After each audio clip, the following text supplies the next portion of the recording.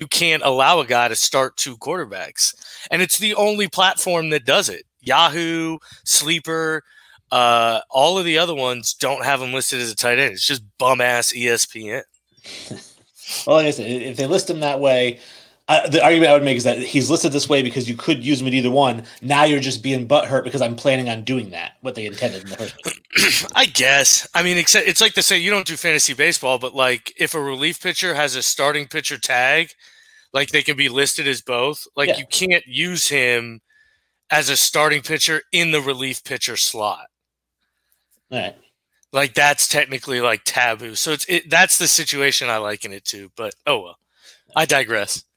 We are live, and obviously, if you guys are joining us, we'll get into it in a second. We'll do the video, and then I'll explain what's going on. You guys should already know by this point what's going on, but let's just get this party started. Thank you for listening to this Belly Up Sports Podcast Network product. Some said we go belly up, so we made it our name, and we're still here. Jordan. Oh, a spectacular move by Michael Jordan. Drives one out to deep left field. This one's got a chance to get out of here. Gone! Three-run Jimmy Jack first. Big league home run for Mike Trout. Pass is intercepted at the goal line by Malcolm Butler. And an 81-point game, 55 in the second half. Ladies and gentlemen, you have witnessed the second greatest scoring performance in NBA history.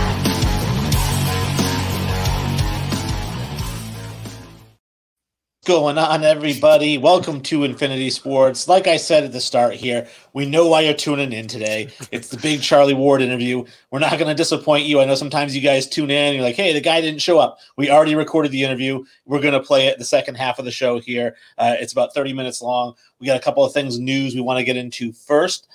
First things first, obviously, if you are watching us on Facebook Live, YouTube Live, or Twitter, we certainly appreciate it.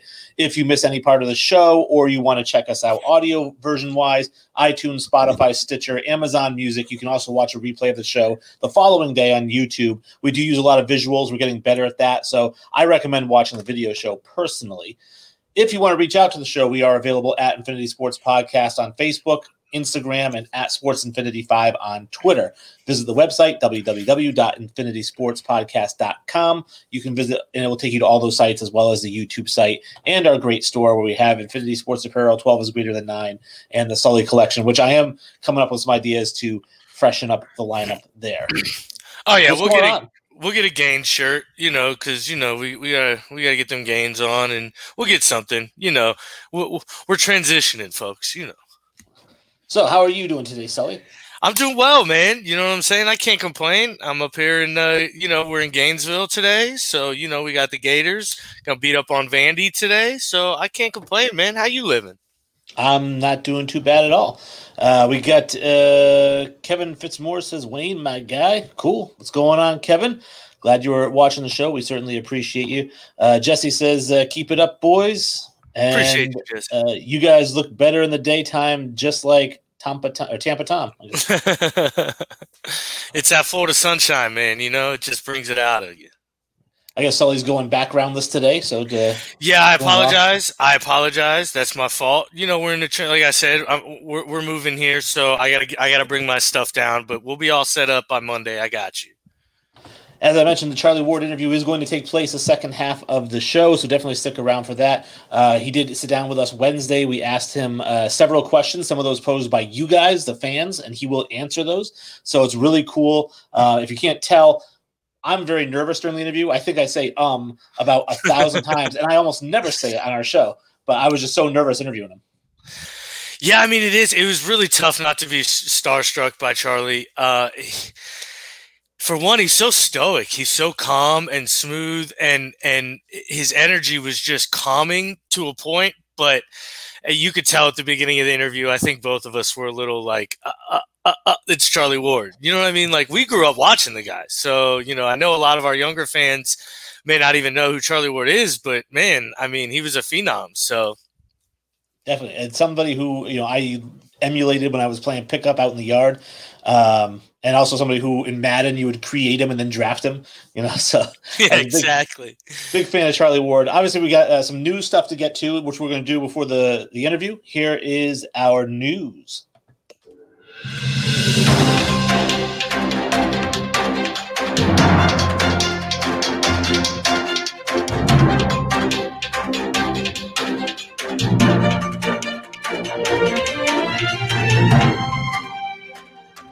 So the first bit of news, or the biggest bit of news I feel like has gone on the past couple weeks, or past week since we've been on, has been the NBA draft. We talked about it. We had a scout on the show. We talked to him about some of the prospects. Great interview too. Great interview. He was fantastic. Lots of knowledge. And obviously we have the draft board. I brought it up here.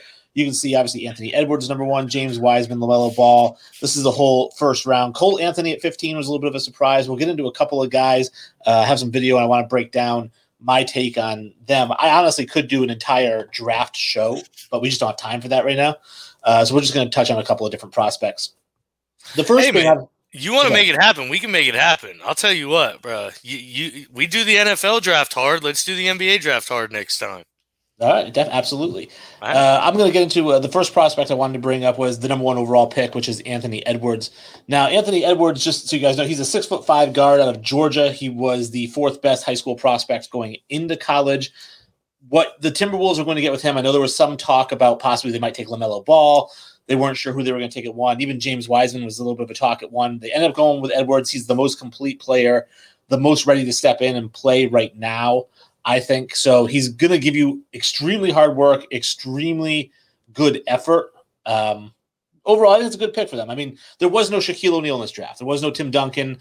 So you take what you can get. Anthony Edwards is a great player. I agree. I don't think he's the most complete. I think the Ball kid is the most complete player. And honestly, I think he may be the most NBA ready too. Anthony Edwards, his lack of defensive ability on that side of the floor, I think may inevitably kind of be his downfall. I don't know if I expect him to succeed in the NBA. We'll see. I sure hope so. But I personally, I think I'd have gone with Ball. Just those versatile big point guards, man. I love them. I think they're the new, kind of trend in the NBA. It seemed to fit, and I'm wondering if it's just because they had D'Angelo Russell, they're like, well, we'll ride out with him at point guard. So I don't know. D'Angelo Russell could have easily moved to the 2, I think, though. He could have. Maybe Melo could too. I don't know. Yeah, play off each other. Not a strong shooter, so I don't. That's very true. He's not, but he's a good scorer. I think he can attack the rim very well. So, but overall, I understand why they picked Edwards. He is the much better shooter, and it's a shooting league right now. Now, the second pick was the one that I was the most excited about. This is the Golden State Warriors. First of all, not a lot of trades in this draft. Usually every draft has lots of trades. Yep. Nothing. The Warriors, I thought for sure, were the prime candidate to trade. And I know those rumors out there they might move the number 2 pick and Andrew Wiggins to get Giannis, which would have been nuts. But that did not happen. So they ended up taking James Wiseman. Wiseman's a 7'1" center out of Memphis. He only played 3 games last year, and a lot of that has to do with a scandal involving Anthony Hardaway. But in the 3 games, he averaged 20 points and 11 rebounds a game. He shot 77% from the field. He is a really, really good center. And he was the number 1 player in high school. He probably would have been the number 1 overall pick if he hadn't gotten suspended. But a lot of it just comes to Penny was his AAU coach, gave him $11,000 to move from Nashville to Memphis, I think. Then Penny became the Memphis head coach, and then this whole thing got connected, which it seems kind of shady anyways. Yeah, definitely. I mean, this stuff happens every day in basketball, though. But yeah, it's definitely shady, and I agree. I'd have taken him number 1 overall, I think. Big men don't move like that. They're not that athletic, and when they are, it's special. He's Anthony Davis-esque, I think. If he can develop an outside game, and obviously, Anthony Davis has the ability, because everybody knows the story. He was 6'1" and grew 12 inches overnight. So he used to be a guard. But if he can develop some handles and an outside game, I think James Wiseman can be an incredibly successful player in the NBA. Well, he's a guy. He goes to the Warriors where you've got Steph Curry, you've got guys who are established. You're going to basically a playoff team right away. He doesn't have to be a 20-point, 11-rebound guy his rookie year, which he would have to be on some of these lower teams. He gets to go into a situation where he can slowly develop and still help the team at the same time. Which I think is the perfect situation, especially for a big man. Especially for a big man who hasn't played in as long as he hasn't played. I think it's going to get some time for him to adjust. But, I mean, guys that long and that athletic usually succeed in the NBA. The third overall pick is a guy that you liked the most. That's LaMelo Ball, obviously the youngest of the Ball brothers. A little bit different situation with him because he was at Chino Hills for 2 years. Then his dad pulls him out and sends him over to Europe to play in Greece and all these different overseas countries to play against professionals. They weren't that great. I mean, I think he averaged like 40 points per game against these guys. But it was that idea of playing against grown men. Then he goes to Spire Academy. He goes to the NBDL or the NBL, something like that. And overall, though, I mean, the kid grew just like Anthony Davis. He's 6'8" now. He's a 6'8" point guard. And he just pretty much is an athletic freak. Other than shooting, which is his brother's downfall, I mean, he seems legit in every single way. And to be fair, his brother actually, I'm pretty sure, shot like 36% this year from three. So he's improved that greatly. Yeah, I mean, he's like a Ben Simmons clone essentially, but I think he can shoot better than Ben Simmons, to be fair. I mean, he's not going to be knocking down, step back Jays and shit, but I think he has a better offensive game overall than Ben Simmons, and I think he has much better court vision too. Man, I think LaMelo's a stud. I think he's going to be a really, really, really good player, honestly. I think so, too. And I think it's interesting that he goes to Charlotte to play for Michael Jordan, a guy that his dad said he could beat one-on-one back in the day. Yeah, did you see the interview? I did not, no. LaMelo actually mentioned, somebody asked him, do you think it'll ever happen? And he goes, well, Michael's my owner and he's my dad, so I doubt it'll ever happen. But, hey, you never know, or some shit like that. It was stupid, but yeah. But yeah, I didn't like him when they did that whole Ball in the Family or whatever, and I was watching him. He was the youngest one. He was a little punk. I mean, he was 16 years old driving a Lambo. He was just such an arrogant. But I feel like watching him now, he's matured, maybe from playing against grown men, but he just seems like a completely different person than he was at 16, and it's only been 2 years. True, and I also think, he like kind of everyone thought he was a douchebag essentially, and an arrogant little prick, for lack of a better word. And I think he took that kind of like he's receiving that feedback too, from people out in social media and things like that. And I think he kind of took it to heart and, like you said, matured a great deal. And the pick that I thought was the biggest steal of the draft was Obi Toppin going number 8 to the Knicks. I really thought that he would be a top 5 pick. I know Jesse was livid because the Pistons drafted 7th and they took Killian Hayes ahead of Obi Toppin. But just watching the guy's highlight reel and just watching him play for 2 years at Dayton, I know he's a little bit older than some of these guys. So I think he's 25. I think that's his knock. Yeah, I think he's 22 or 21. 2 years, but in NBA years, that's significant. That's and 30. The thing with him is if you watch him play, he reminds me of Blake Griffin. Like, he had 190 dunks in college. That's what he does. He gets to the rim. He plays, armpits above the rim. I think that this is a guy who's going to be a highlight reel his rookie year all the way through his entire career, and he will need to develop the same way Blake Griffin did with like a post-up game and layups and a small fadeaway. But overall, I think the Knicks got a really, really good pick who's going to fit in really well with Knox and with RJ Barrett and with Nicolina. I think he's going to be a highlight reel there and give them a really exciting young team. Yeah, I remember talking with the scout, and he said he would probably take Obi Toppin 1 just because of, his metrics and how he values players and things like that. So obviously he thinks it's a steal at 8. I don't know if I love it. I don't think it's the steal of the draft because, honestly, I love the Cole Anthony pick. I like the RJ Hampton pick too. But I do think it's a really good spot for the Knicks. I think he's a player who's going to come in and succeed at what he does and knows what he does well and do that well. And so I do think he'll have to expand his game, but still I think he can come in and be like a rim attacker immediately, like you said, and be like a 12-point contributor right away. Well, NBA news outside of the draft, we have the big news really is Klay Thompson. The word comes down. He missed all of last year for the ACL. ACL gets better. I guess he's playing some pickup ball with some NBA guys and ends up tearing his ACL. Rupturing his Achilles while playing. And that's obviously bad news for Golden State. He's going to miss the entire year. Really bad news for Klay Thompson, a guy that I know you and I both really like and feel like could be an MVP, on a team where he wasn't on Golden State. And it's just, I'm sorry to see him miss 2 full years now.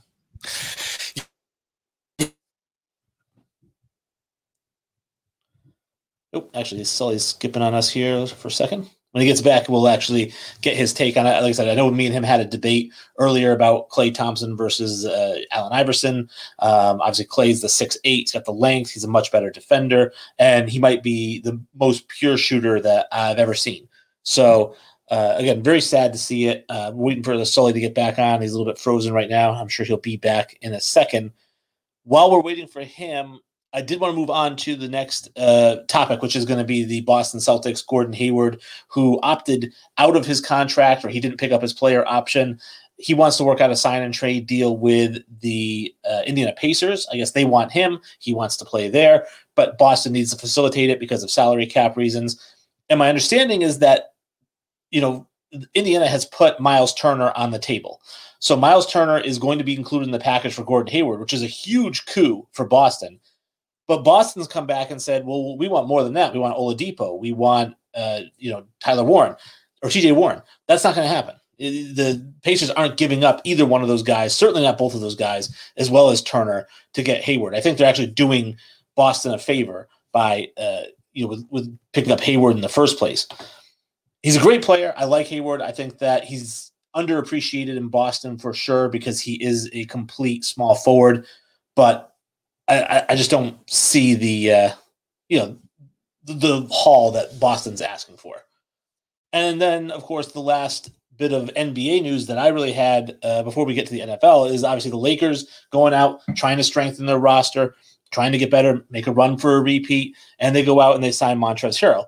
Montrezl Harrell is the reigning sixth man of the year. He averaged 18, almost 19 points per game last year in only 28 minutes. So he's a guy that's going to come in and have an immediate impact. You add him to Dennis Schroeder, who, by the way, was the runner-up for sixth man of the year. And I think the Lakers are doing really well. And now the reports are coming out that they're looking to add Marc Gasol as well. So if they add Harrell, Schroeder, Gasol, they've got Wesley Matthews that they added, they are looking like they are set to make a repeat for the NBA Finals.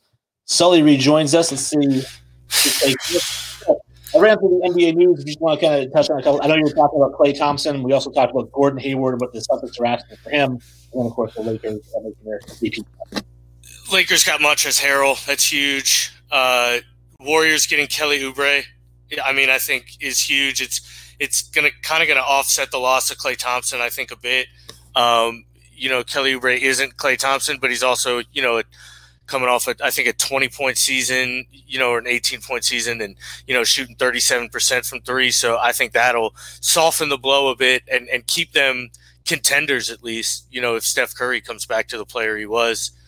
All right. And the last bit of news that we have before we get to our interview, which is what everyone's eager to see, is some football news. Actually, I have the Saints have named their starter for this Sunday. It is going to be Taysom Hill. It is not going to be Jameis Winston. Interesting. I know there's a lot of debate about this. I know there are some people who think that Jameis Winston is a top 10 quarterback in the league, but I think that a lot of this boils down to Taysom Hill has been there in the system for a few years. They brought him back this year as a backup before they got Jameis Winston. I think they're giving him a shot. They're saying, listen, we're not going to keep holding you back. Here's your chance to show to us that you are a quarterback and that we should keep you. Yeah, I think that may be it too. Also, we don't know what's going on in practice. Taysom Hill may just be outperforming, Jameis Winston. Also, Taysom Hill may come in and be the starter for a quarter or a series. It should be interesting to see. I am not in the camp of, I don't love Jameis Winston in this fit of an offense. I just think he's a different player than Drew Brees. He wants to push the ball down the field, and that's just not who the Saints are. So that's why I don't think he fits very well.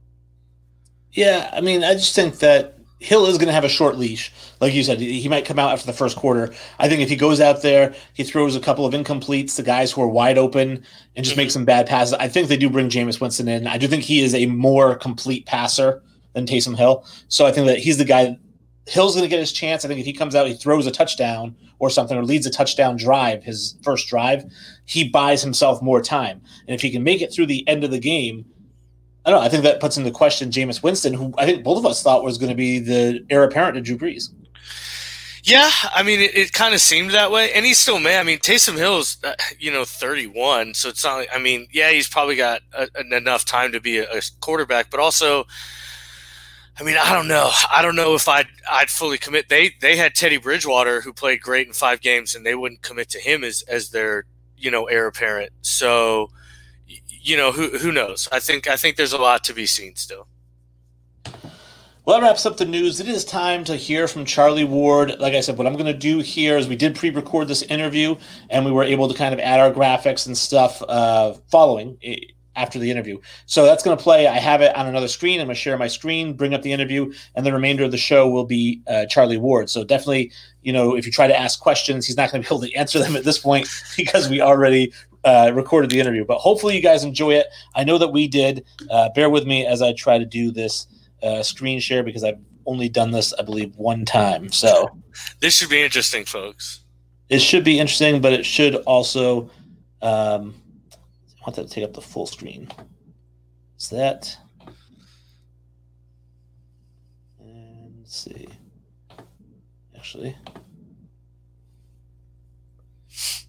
Oh, okay, that's right, because I have that screen up. I want to change that. Oops, here we go again, folks. Again, I apologize, folks. I'm still trying to figure out how to do this here. Here we go. No, that's not it. Here we go. All right, again, I apologize for all the dead air. Here we go. I'm hitting the play button, and Charlie's interview is not playing. Whoop. We have no sound. No sound? Oh.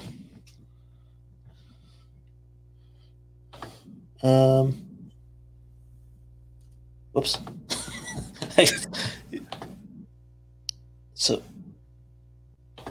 So hang on. I'm pausing this here. There's no sound, apparently. I apologize, guys. Again, if you're tuning in for the interview, it seems like there are some people tuning in. I mean, I have it up and running. We're not getting sound. I hear sound in my headphones. You're not hearing sound in yours, you're saying? No, I am not. Okay. And let me. Oh, I know why. All right. Again, apologies, everybody. This is going to be a really long section of the podcast. Feel free to skip forward because. All right. So let's just do it this way. And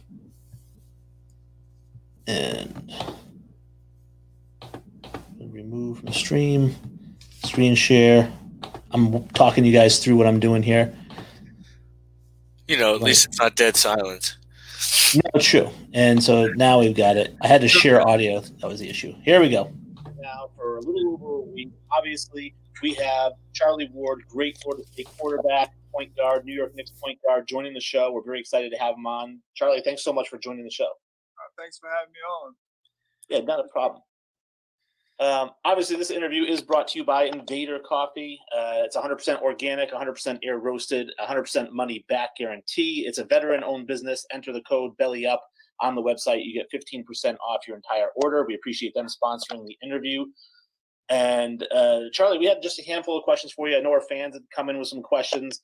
And the first question I really has more of a request than a question, which is kind of just talking about your journey from being a top-rated high school quarterback in Georgia to the year of junior college, getting to Florida State, which, if Sports Reference is correct, was as a punter initially, and then kind of becoming the quarterback and then winning the Heisman.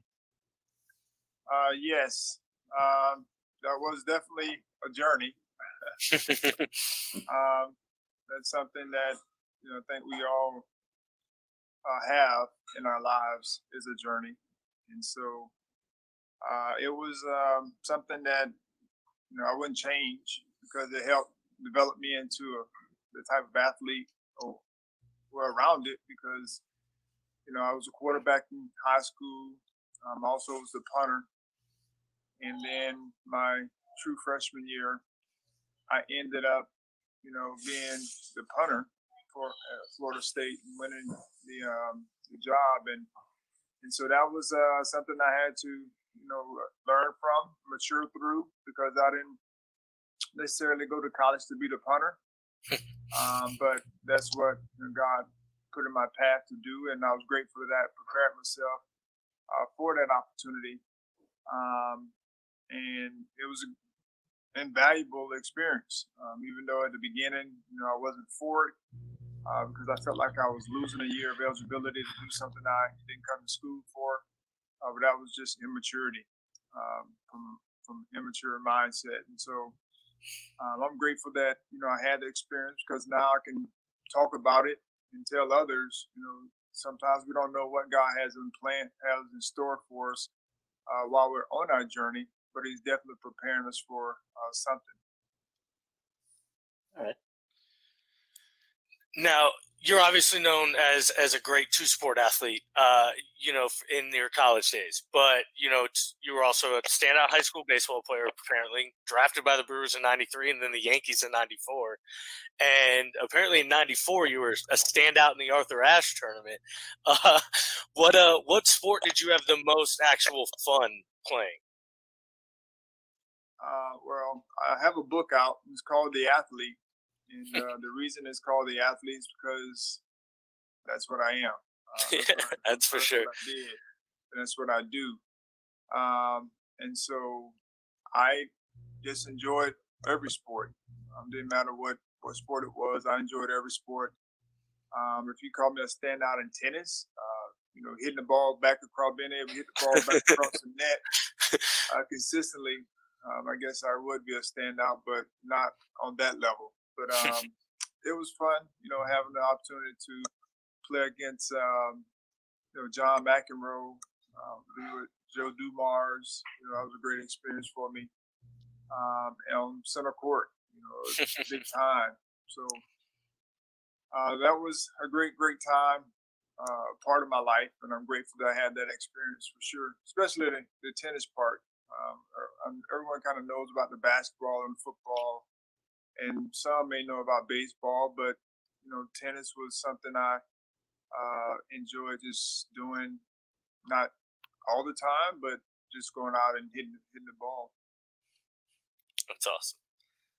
The question I had for you here, next is the use of quarterbacks in today's football game, because I know that your favorite player you'd mentioned was Doug Williams. That's why you wore number 17. Doug Williams was the first black quarterback to win the Super Bowl. You were the first black quarterback in Florida State history. And obviously the old, kind of racist adage about black quarterbacks, right? It was they're very athletic, but they can't, comprehend a complex playbook. And so that's why guys like Warren Moon went and played in the CFL first.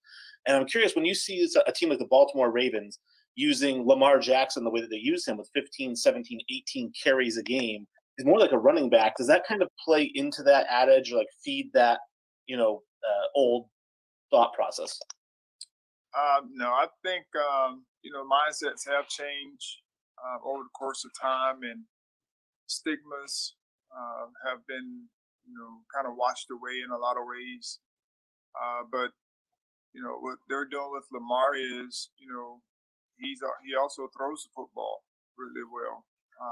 And they're using his ability to help them, win football games. And he plays smart. It's not like RG3 his first year, I think, when they changed the offense and he was having great success, and then all of a sudden he started having all these major injuries. Whenever you watch Lamar play, he does a great job throwing the football, but also runs it well. He's a different type player. He's built for it, and he doesn't take big shots, and so that's very important. I think in the way that they are handling him. His first year, did a lot more, quarterback runs. I think now they're dropping him back, and he's making some decisions to run the football when it's smart. But they also have some quarterback runs that they still do, but it's off of its own read, which, that's, your choice in a sense. So I don't think that's feeding into any kind of stigma, because you have other quarterbacks in the league doing things that they're playing to their strengths. But like I said, he's not just a runner. He throws the ball really well. He's improved in that area, and I think that's something. I think over the course of our time, we've kind of gotten used to the dual threat quarterback, and now the NFL is starting to catch on to that piece, and you're starting to see those guys tear up the league. No, I actually completely agree. One of my best hobbies is I do a lot of prospect scouting, and honestly, like pocket passers are kind of a dying breed now, and it's almost a detriment when scouting a player because you want them to have these movement skills and be able to get out of the pocket and things like that.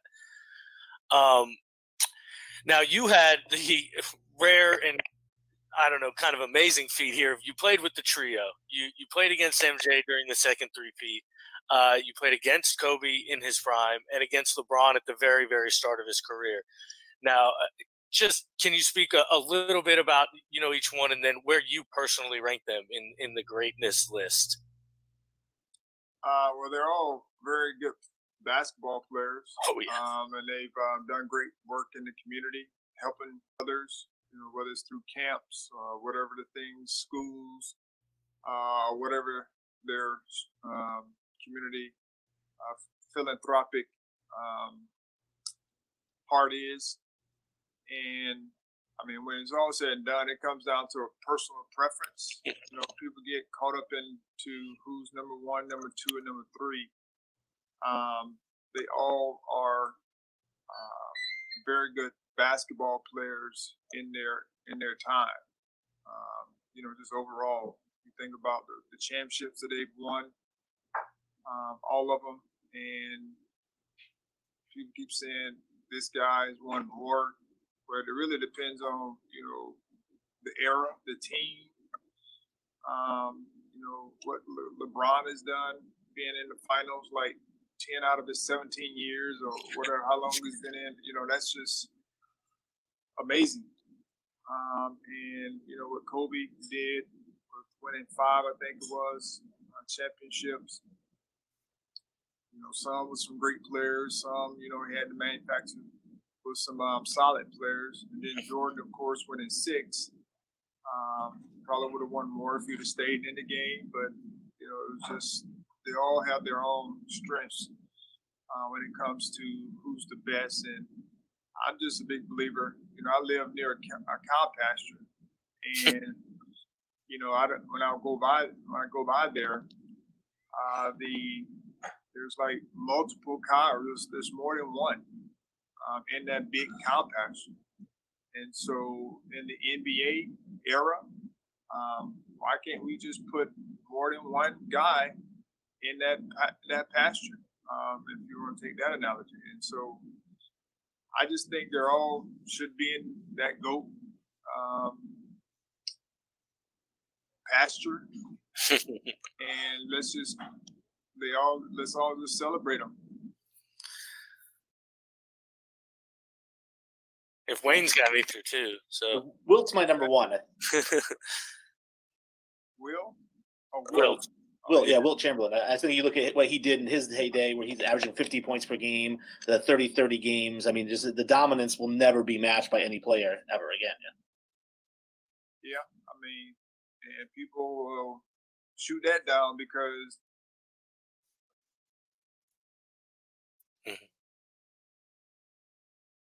one of the tallest guys. Yeah. And so. That's just the challenge. He was bigger than everyone outside of, Bill. And so it's just one of those deals where everyone has their guy, and let's just throw them all in there. Because they're all pretty good basketball players. All right. Sully had a question about coaching the different levels. So now, to piggyback off the 3 great players, you also worked with 3 incredibly great coaches with Pat Riley, Greg Popovich, Jeff Van Gundy.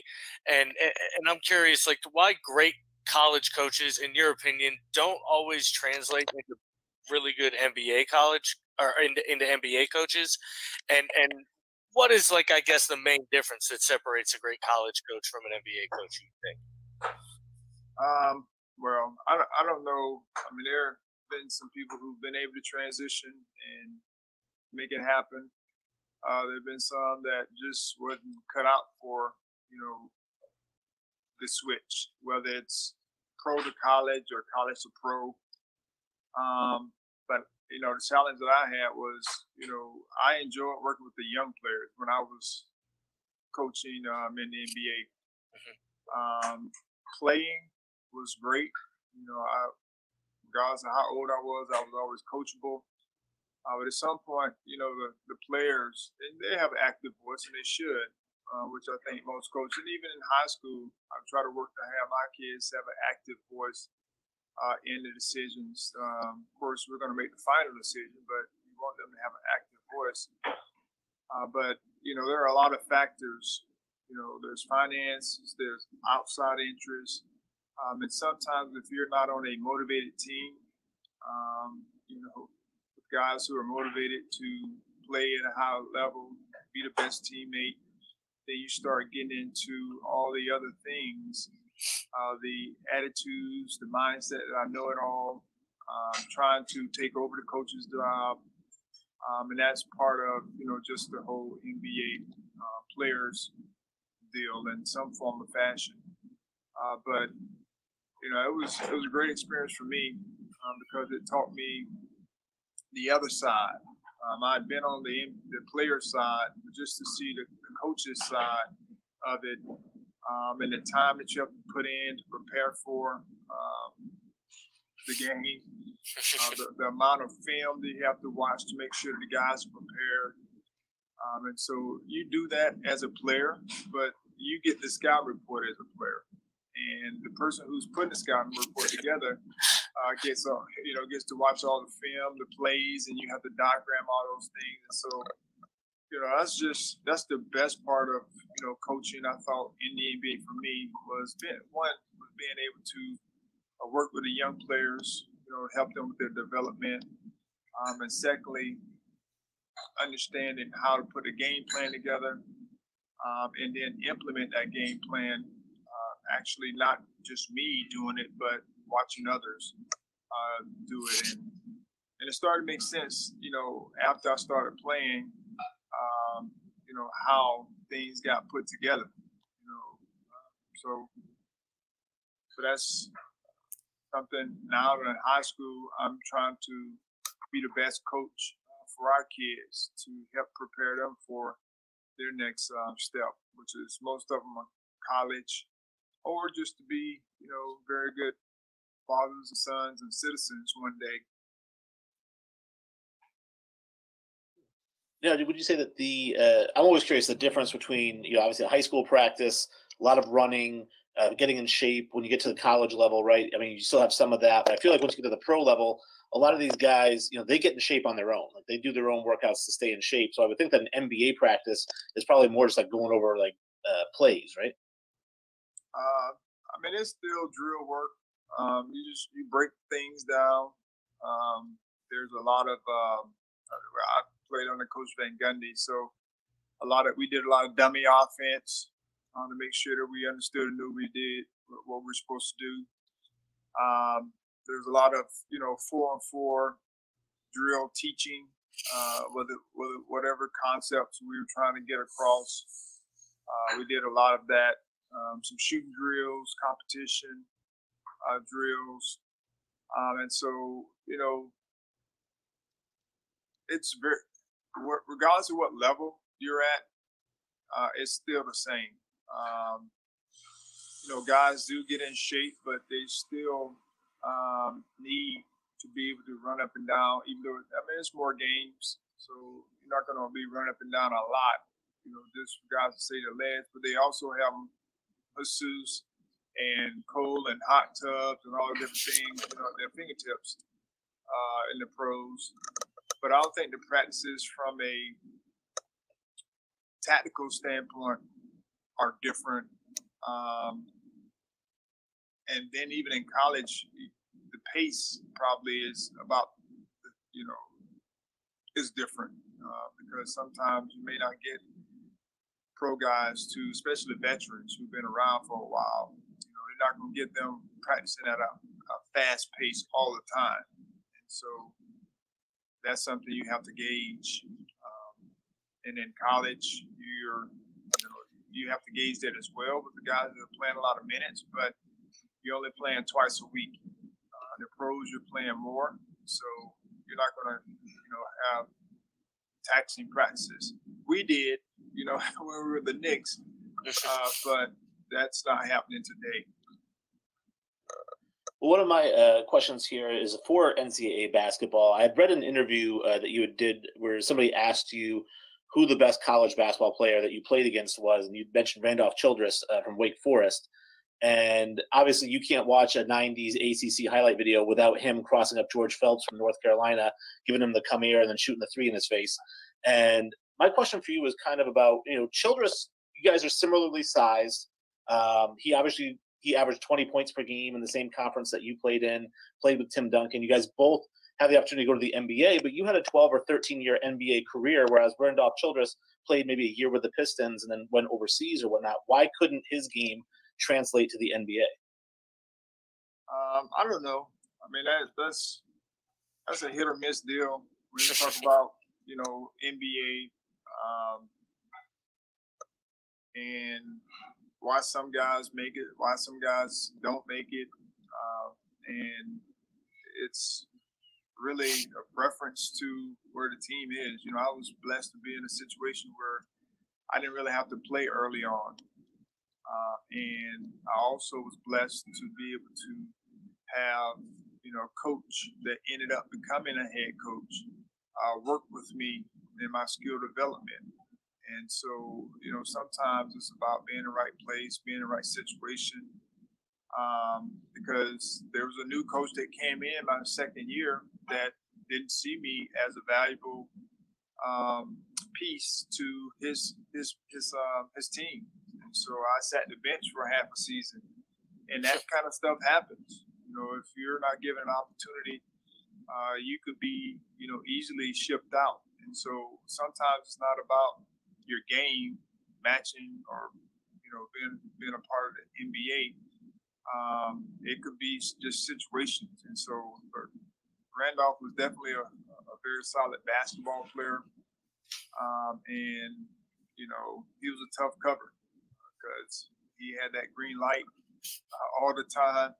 And when a guy has a green light all the time, it's very difficult to cover. All right. And the first question we had from our fans was from Terrence Carty. He's a fan of the show, and he had asked. He said he was always curious because he watched that Notre Dame Florida State '93 game, and he said the whole time he's watching the game, the announcers and he himself and his family are watching. They're all thinking the same thing. They said, "Why is Warrick Dunn not in the game? Why is he not getting more touches?" And he ends up coming into the game later, and you guys, kind of make that comeback. But he was curious if you had any insight as to why Warrick Dunn wasn't playing more in that game against Notre Dame. I don't know why. I know I missed him a couple times. One where he was wide open, and I threw it to someone else after watching the film. And, after watching the film, you're definitely 100% correct.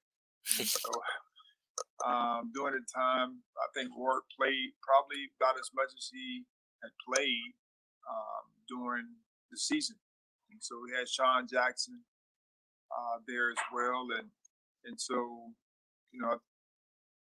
Warrick was a spark plug. He actually, scored one of our touchdowns during that. I think it might have been the second quarter where we had some issues. But Warrick was in the game when we needed him, and we just weren't able. I mean, it was the last second miss, in a sense, and so we fought back to at least give ourselves a chance, and that's what championship level teams do. And I don't know if it was just because Warrick wasn't in the game as much as everyone thought he should be, but it is what it is. And Warrick made a great impact, not just in that game, but on our season. With his playmaking ability, and he probably could have played more, but that just wasn't, in the cards. All right, now the next question here is from our good buddy John Vincent, and he wants to know if you did it all over again, but in 2020, making the same decision, playing basketball over football? I don't know. I mean, it's hard to fast forward because, as I said, right. We talked about earlier, mindsets have changed. People have changed. Guys now my size are going number one in the draft. Same type of skill set in the NFL draft, I should say. Yeah. And so, you know, in the NBA, you know, I don't know if I'd have been able to be a first round pick in the NBA. Maybe I would have. I don't know. But as I said, the times have changed. I'm grateful for the time that I did go in and get an opportunity. But, you know, if they were drafting guys my size in the first round, like they did for Kyler Murray and drawing a blank on, he's in Cleveland. Oh, Baker Mayfield. Baker Mayfield. Yep. You know, then, you know, I probably would have been 100% committed to the NFL. But at that time, they weren't drafting guys my size in the first round like they're doing today. So I wasn't 100% committed. And so I left my options open.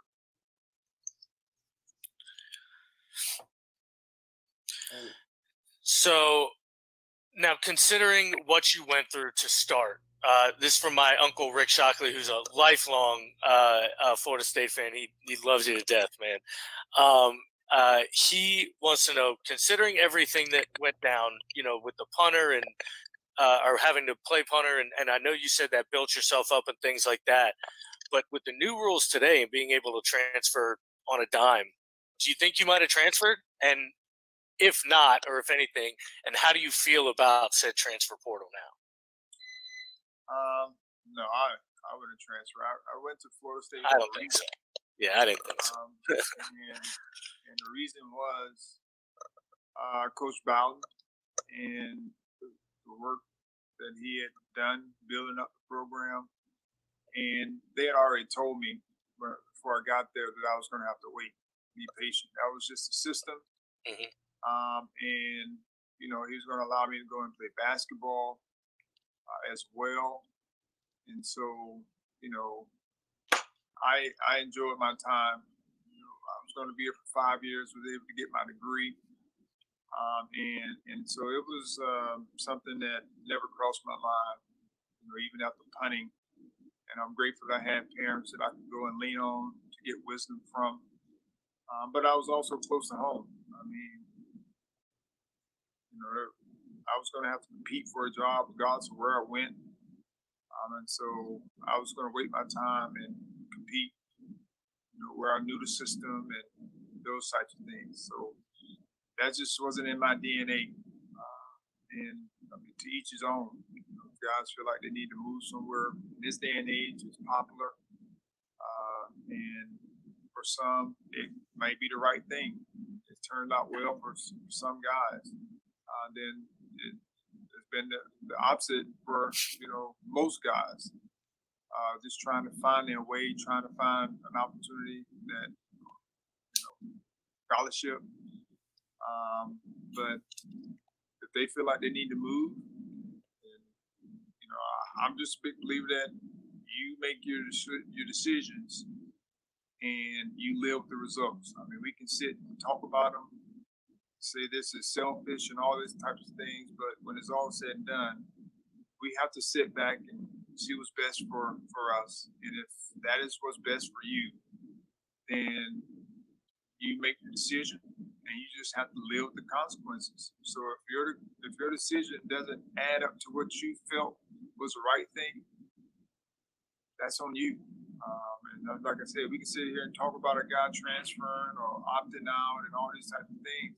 That's all cool, but we don't have to live with the decision. And so, I mean, we can make it to where we're saying he's selfish or he's a great teammate, and what have you. But, you know, people have to do what's best for themselves. And I know as a coach, one of my big things is I'm going to do everything in my power to make sure that our guys are getting what they need. Some guys feel like they want to develop faster than I may want them to develop, and whatever they're trying to get accomplished, then some guys move on. And I'm willing to live with that. And I talk to parents all the time about it, but I I'm going to do what I feel is best for our entire program. And if you're a freshman on the varsity and we have other guys who are guys that are in front of you, then you have, I'm big on roles, especially in basketball or in football then as well. You know, you have to play your role, whatever your role is, and that role can change over the course of the season and definitely over the course of the year because people will graduate. But sometimes people are impatient with their role at the time and they want a bigger role, and so they move on. And the thing that burns me up is they try to find a way that you're not doing something or try to, demean your character in the process, like you're a bad coach or whatever. So that's the reason why they're leaving. And it all comes down most times to just straight up playing time. That was the last question we had. And like I said, I really appreciate you coming out. I didn't know if there was a place. I know you have the book, The Athlete, out. I know you do a lot of public speaking. I didn't know, where our fans, if they wanted to find you, other places where they could find you. I do a podcast on the Believe network. It's Believe in the ACC with Lloyd Spence. And actually tonight we have a guest. Our guest is Coach Dabo Swinney. Oh, nice. Wow. Maybe not know who Coach Dabo Swinney is, but he's going to be our guest tonight, and looking forward to catching up with Coach Swinney. And that's I think it'll be on YouTube, Facebook Live, one of those outlets. But it's Believe in the ACC. I think it's on the Noisemaker page. Okay. And that's Noise is Noiz. Okay. All right. Perfect. Yeah, we'll definitely direct some traffic that way. That sounds like a really great interview, especially with his star quarterback missing a couple of weeks with the whole COVID thing. If I was him, I would keep that going until the NFL draft, so he doesn't leave school. Well, he's leaving. I'm sure he's leaving to go to the next level. But I'm happy that he was healthy throughout the entire process. But I'm not excited about him coming back. My Seminoles. Yeah, it's not a strong year for the Noles here in Tallahassee, that's for sure. No, but Coach Norvell is working to build a culture, some stability, and of course, it's going to come down to getting playmakers, guys who will play their role, continue to develop players over the course of their years, and he's playing a lot of freshmen now, freshmen and sophomores, and so sometimes you have to take your lumps and for future gain. That is the truth. Such a quarterback driven league, so we just got to find one there, and then hopefully all else will follow suit. That is true. Well, thanks again for joining us. We really appreciate you taking the time. I know you have a busy schedule, and I'm definitely going to tune into the Noisemaker podcast there, the Believe ACC. I can't wait to hear what Dabo has to say, and I want to hear how you guys perceive that interview. Again, super appreciative of you coming on the show today. My pleasure. Appreciate you guys having me. Thank you very much, sir. Thank you. You have a wonderful day. How are you too? Yes, sir. That was Charlie Ward. We appreciate everybody tuning in to the interview. He was fantastic to have. Obviously, we're hoping to have more guests on as well who are just as good. I know that it's going to be tough to find anybody as good as Charlie Ward, but definitely it was really cool having him on and asking him questions. Yeah, it was great. I mean, the insight he has and, the stories he has. And, I mean, he was such a cool guy, too. It's hard not to be starstruck when you're doing an interview with Charlie Ward. But, man, that was fun. Well, again, thanks, everybody, for tuning in. I'll throw it to Kenny. I think I did it last time, so I'm stealing from you here. But, Kenny, what's going on, my man?